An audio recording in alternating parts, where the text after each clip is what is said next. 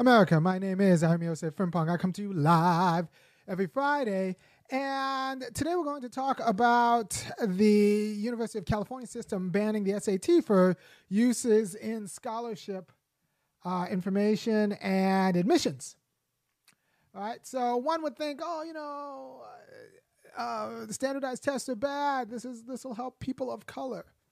And I don't think you understand enough about the University of California demographic and the pressures that a place like UC Berkeley feels. And I went to UC Berkeley, and I was one of the few Negroes there, especially I think black guys who don't play a sport or are like, I think they got confused and let me in because they might have looked at my name and assumed that I was from Africa as opposed to like Los Angeles.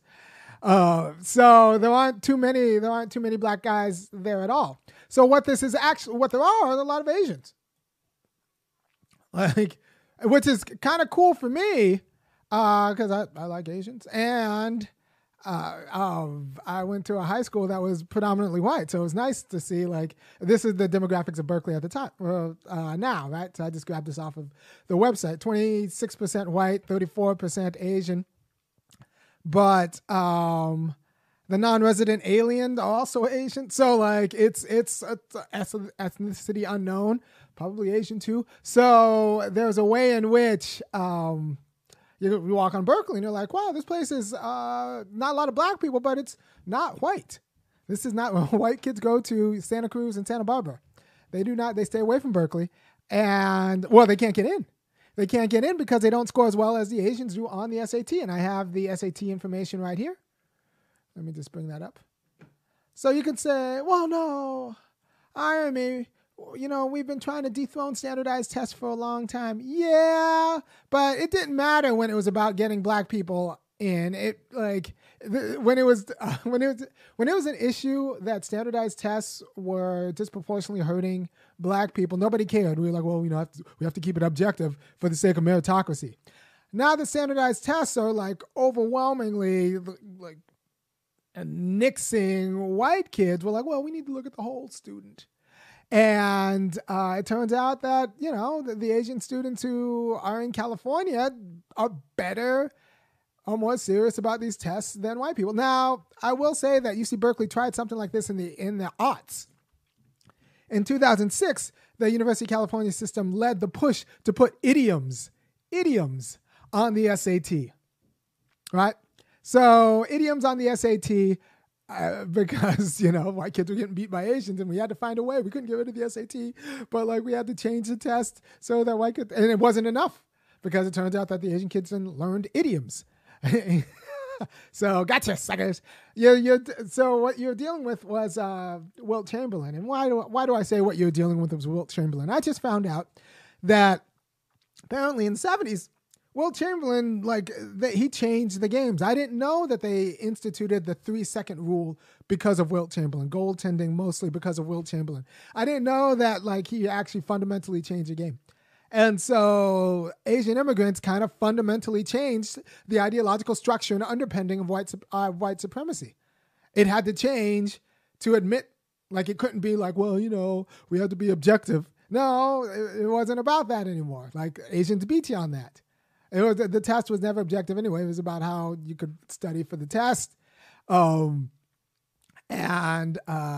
actually like having the SAT on the admissions because I'm pretty good at standardized tests, and I don't like teachers. That's not true. I don't feel called to kiss teachers' butt enough to do the kind of things that one would have to do to get all A's. So I like the fact that I can just take a test. I can study for a test. I can't write my own letter of recommendation. I can't grade myself, but I can take a test. So that's why I actually like the SAT as a test. And I'm going to mourn for it being gone. Because I can tell you one thing. While people will talk about this being good for the Negro, the SAT being gone, I can tell you one thing. In 10 years or in 7 years, Berkeley's not going to be merely 26% white. And I'm going to go a little bit more into detail about the dynamics, because if you don't know the dynamics of Northern California, or Berkeley in general, well, I think UCLA too, then you don't understand why this was totally an anti-Asian attack. Getting rid of the SAT was completely an anti-Asian attack. It's got nothing to do with black people or Latinos. It's got everything to do with white people being outscored by Asians. And I will give you a little bit more historical context after the beat. To the beat, y'all. Yeah. Sound good to me. Never change the ways for the world or the government. If I was the president, then I would state facts. You leave it up to me, I paint the White House black and it can feature in your front. To the beat, y'all. Yeah. Sound good to me. Never change the ways for the world or the government. If I was the president, then I would state facts. You leave it up to me, I paint the White House black and it can feature in your front.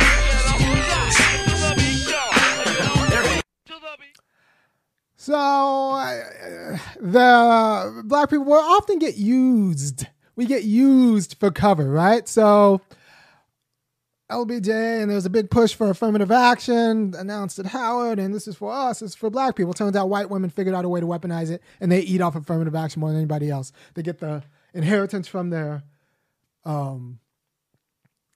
grandfather, and then, you know, their husband puts a business in their name, and then they go get the government contracts. White women, like, by just about every objective measure, white women have eaten off of affirmative action better than everyone else combined.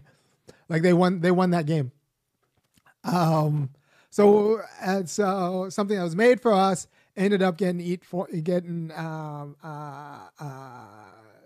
mostly profiting white people, because it's all in the family. Patriarchy is a family relationship, and it's all about white supremacy in these United States. So it stays, and the white money and the white jobs and the white contracts still stay white. They just now go to the wives instead of the husbands. Right. So white women eating off affirmative action.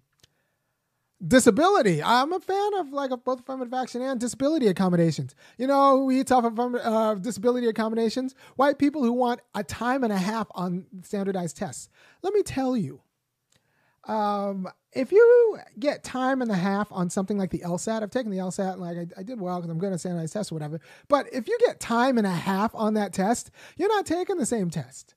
They're taking a qualitatively different test than everybody else who doesn't have an uncle as a doctor, or is not going to have their parents put them in front of a doctor for them to say the right words for them to get tested with an accommodation so that they get time and a half on the test. Right? So time and a half on these standardized tests is a whole nother test. You're not taking the same test. You're not. You think you are. People tell you are, but you're not taking the same test. If you get time and a half on the ACT, if you get time and a half on a math test, if you get time and a half on the LSAT, you're not taking the same test, which is fine for what it is. But let's stop pretending that you're taking the same test. You're not. You're not. So disability accommodations have been and also, once again, disproportionately going to white people so that they can come close, but not quite. I have never once seen an Asian American, and I know heaps of Asian Americans, fill out the paperwork for a disability accommodation. I've never seen it. I've never seen I would like to see the data. I would like to see the data on Asian Americans filling out calling for a disability accommodation and getting time and a half on these standardized tests. It's not something they do.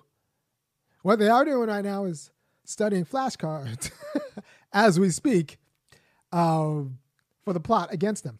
And you have to understand that Asian America, it's a weird general category because it takes immigrants who came to the United States prior to 1965, which we're talking about refugees and treated like trash, to the post-65, the H-1B generation. And it turns out that half of Chinese immigrants to the United States come with a bachelor's degree, whereas 2% of native Chinese people have a bachelor's degree, a college degree, which means that we're not, and I suspect it's even harsher for the Southeast Asians, South Asian / Indian population, where I've met like I said, a ton of Indian Americans. I didn't realize until, I don't know, a few years ago that pretty much every single Indian American I know is from the top 2 castes. I know. Like, they're from the top 2 castes. So we're getting, the Asian immigrant population in the United States are like people who have been generationally used to treating their native population, the poor and the working class native population in their home countries, like trash. Right? So, like, disposable. So, we come here, we offer them provisional whiteness. As long as you take up anti-blackness. Most of them are like, sure, I can take up anti-blackness. Where's my McMansion? And what happens is that's fine. It's provisional whiteness, though. And, what white people did is they called and they want their whiteness back because Asian Americans were then beating white people at stuff that, non-provisional white people like thought that there was theirs. Right? So Asian Americans adopted provisional whiteness and got confused. They thought it was real whiteness. And I had a friend in Decatur who was telling me that Decatur is in a community in outside of Atlanta that's quickly being gentrified. And she was telling me that, look, every year I used to call the tax assessor's office and say, like, I'm having a hard time getting my income taxes together, property taxes together. Do you mind if we put me on a plan, or can I work something out? And the tax assessor's office would always work something out. Except about 3 years ago, the tax assessor's office was like, no, we're not working nothing out. You got to go. So what was the difference? Well, the difference is that area is gentrifying, and gentrifying means white people want their land back. So pretty much, and my friend was black. My friend, it felt like she was just, all this time she thought she owned the house, but she really didn't own the house. White people own the house, and white people called the county government and said, like, we want our house back. And now she's got to go because it was never actually meant for you. So you thought you were owned stuff, but it turns out you were only ever renting. This was always provisional. This is like the story I tell about Greenwood, the Tulsa massacre. Same thing happened in Memphis and New Orleans, and Rosewood had happened. And when I talk about Greenwood, I'm talking about, Tulsa. But like in North Carolina, what was it? Wilmington had happened. Like anytime black people thought that they owned stuff, that white people, it was fine until white people wanted it back, and then they brought the guns and the tanks and they took it back. Like right now, anytime black people think that they can own and build stuff, some white guy will just come in and throw a lot of money and bribe who they need to bribe and buy it up or internally destabilize it. Which is why, white people aren't scared of black nationalism because they know that as long as it happens in these United States, they can always eminent domain it and just take it and take it for theirs. And but they are scared of critical race theory because they know that white terrorism can't actually sustain the truth about white terrorism. And it might actually, so critical race theory may actually implode whiteness because it's just going to tell the truth about the terrorist, like, sensibility that everybody else who's non-white, lives with. By the way, I was talking to a friend, and, she's, upper class, white lady, and she was like, white people don't have a concept of real talk. That's not something we don't have a real talk. And then I was like, yeah, because real talk is what black people have when they're not talking in a way that makes white people comfortable. like that's like real talk emerged as a response to like having to live in to keep white people comfortable. So there is no real talk in white people because they just have masks that they put on for each other, and then they have masks under masks, and it's just masks all the way down. And so they just constantly lie to each other, and they constantly calibrate it to make each other feel good, which is like completely abstracted from the truth. And it's just mask. And if you try to take all the masks off, at the community level, what you'll find out is just a community on pills and antidepressants because there's no there except like a bunch of lies. And so they're confused about the world and they're, might be meaningless. So what critical race theory might force them to handle the truth about themselves. And I think what white conservatives know, and I think white liberals know too, is that the truth about themselves might actually destabilize whiteness in a way that putative black nationalism can't. Right. So, and like the publicly acknowledged truth, because white people also know deep down that they're, terrorists, but it needs to be a publicly acknowledged truth where everybody like knows the terrorism of settler colonialism that is still with us, right? So I do this so that people don't get confused. I do this video so that people don't get confused about the racial justice of getting rid of the SAT when it's really just a white power grab. And there's a great, and if you don't understand Northern California, here's a great little article by Anjali Enjeti. She wrote about white people fleeing suburbs. They're fleeing Asian ethno-suburbs, right? Because they don't want little Tiffany and little Kimberly going to school and being made to feel bad because they get outscored and straight up beaten in all ways by, Jennifer. They get beaten in all ways by recent Asian immigrants, right? So it turns out that liberal whites are fleeing the good schools because the good schools have too many Asian students for their liking and they want their kids to feel good. So there is that. And like I said, if you're in someplace else in the United States, like I can tell you right now on this video, I'm going to get a lot of white guys in the comment section who go like, well, this isn't the case because, Asians are outscoring whites all over the U.S. and this has nothing to do with California or Berkeley. No, this has everything to do with California and Berkeley because while Asian students might be outscoring white students everywhere in the U.S., they're not a majority of flagship university populations in all places in the U.S., right? And that's what's doing the work. Like, Berkeley is not a white school, like in any way. Like pretty much you have to join. If you're white, you have to join. And you're white and you're kind of used to the perks of whiteness. You have to join the Greek system to get some semblance of it. The Greek system exists to give white people a place to go so that they are comfortable whiting out loud. Because like Berkeley doesn't necessarily do that. And right now I'm getting a picture because I think you guys are getting a kick out of this. I'm getting a picture, and I say that's not the worst thing in the world. And people say, Amy, how could you be so pro standardized tests? Don't you know that standardized tests are racist? And I tell them, there is no way in hell that standardized tests are more racist than my teachers. Mind you, this is my junior high school.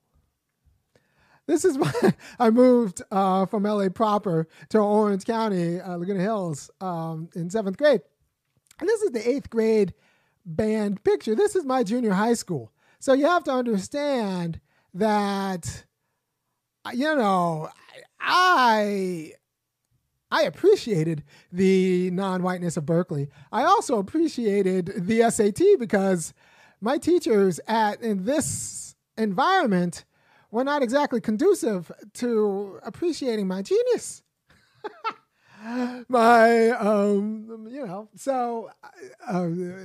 being facetious. By the way, if you appreciate what I'm doing, go ahead and go to www.funkyacademic.com and kick in $5, $15, or $50 a month because, doing what I'm doing, depending on who you talk to, makes me down white unemployable. However, I think that, I'm providing a service. And if you think that I'm providing a service too, trying to put fighting white people out loud takes a bit of courage and practice. And I'm trying to give you guys the tools in order to do this in your daily life. So send all this to your friends and, donate $5, $15, or $50 a month to the show because I try to give you kind of interesting content. And I have the next few shows already planned out and they're going to be rather outstanding. So you're going to be happy that you supported this and you're going to want me to grow sooner rather than later so that more people see the shows. Because right now, the mainstream narrative is that this is good for black people. This is not good for black people. Berkeley will not have significant numbers of black people. California itself is shedding black people. If it wanted to have black people, like, if California cared about black people, they would have done so much different policy 20 years ago, right? So I don't know who black is buying in California. Well, maybe some Nigerian immigrants, but what black person whose grandparents, who has 4 black grandparents, is buying in California right now? I don't know. I don't know.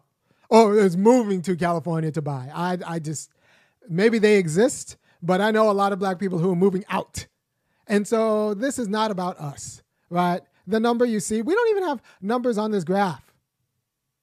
And that's not going to go up. The black people who go to Berkeley are football players, basketball players, athletes, track athletes, and random immigrants, and me. Every now and then you'll get one who kind of sneaks in because he can take a test and do whatever. So the school's going to fit its needs. The school's getting rid of the SAT so that it has space so the enrollment managers have more space to meet the needs of the university. And the needs of the university are not Negroes. Needs of the university is white money. While I was at university, I was, through an accident of fortune, I was on a few ex officio committees. And one of them was the Berkeley Foundation. So you go there and you meet a bunch of old moneyed UC Berkeley grads, and they're all white because white people give, and because they have so much. And, some of them remarked about the school is different than it was back then. And the difference being it's got a lot of Asians. It's less white. So just know that policies that seem to be about us aren't really necessarily about us. They're not about our justice. And we have to actually take the narrative back, because getting rid of the SAT it's like an interest conversion, interest convergence. Although it's not even in our interest, because it's not going to help us because there's so few black people in Berkeley. So it's really just California whites' interests converging with national blacks and Latinos, because it's not going to affect blacks and Latinos in California. They'll still be in Berkeley in their rates. What it is going to tick up this 26% of white population at Berkeley, which is the most selective one. It'll get it up to 35 and 40, and we'll watch this 35% Asian population go down, which I don't think that's fair. And some people will say you should just have a lottery system for admissions. And I'm well, I guess, but what you should just do is just be more transparent about what public universities are for and their needs. Right? We need more black people going to the best schools and black descendants of slaves going to the best schools. That's a need for the nation. So forget lottery system. Just get black people and get them the best education, because that's what the nation needs. So somebody else said we should just ban all Ivy League schools from only people who are first generation college students can go to Ivy League schools. I think that's fine. Everyone else can go to Bowdoin. You can go to Grinnell. You can go to a different school. You just don't get to go to Harvard or Yale. For 20 years, only people who are first generation college students can go to those schools. I wouldn't actually have a problem with that. I think that would be good for everyone involved. So what I'm telling you is that we should be wary of policies that seem to be about us, are taught to us to be about us, are being touted as being about us, but are really just power grabs for white people. Affirmative action was one, disability accommodations was another, and now we're seeing the banning of the SAT being another one. It's not about us, not at UC, not at the University of California. And this didn't happen at the University of Kansas. It didn't happen at not even UT Austin. This didn't happen at University of Oklahoma, University of Colorado, University of North Carolina, which has a very good system.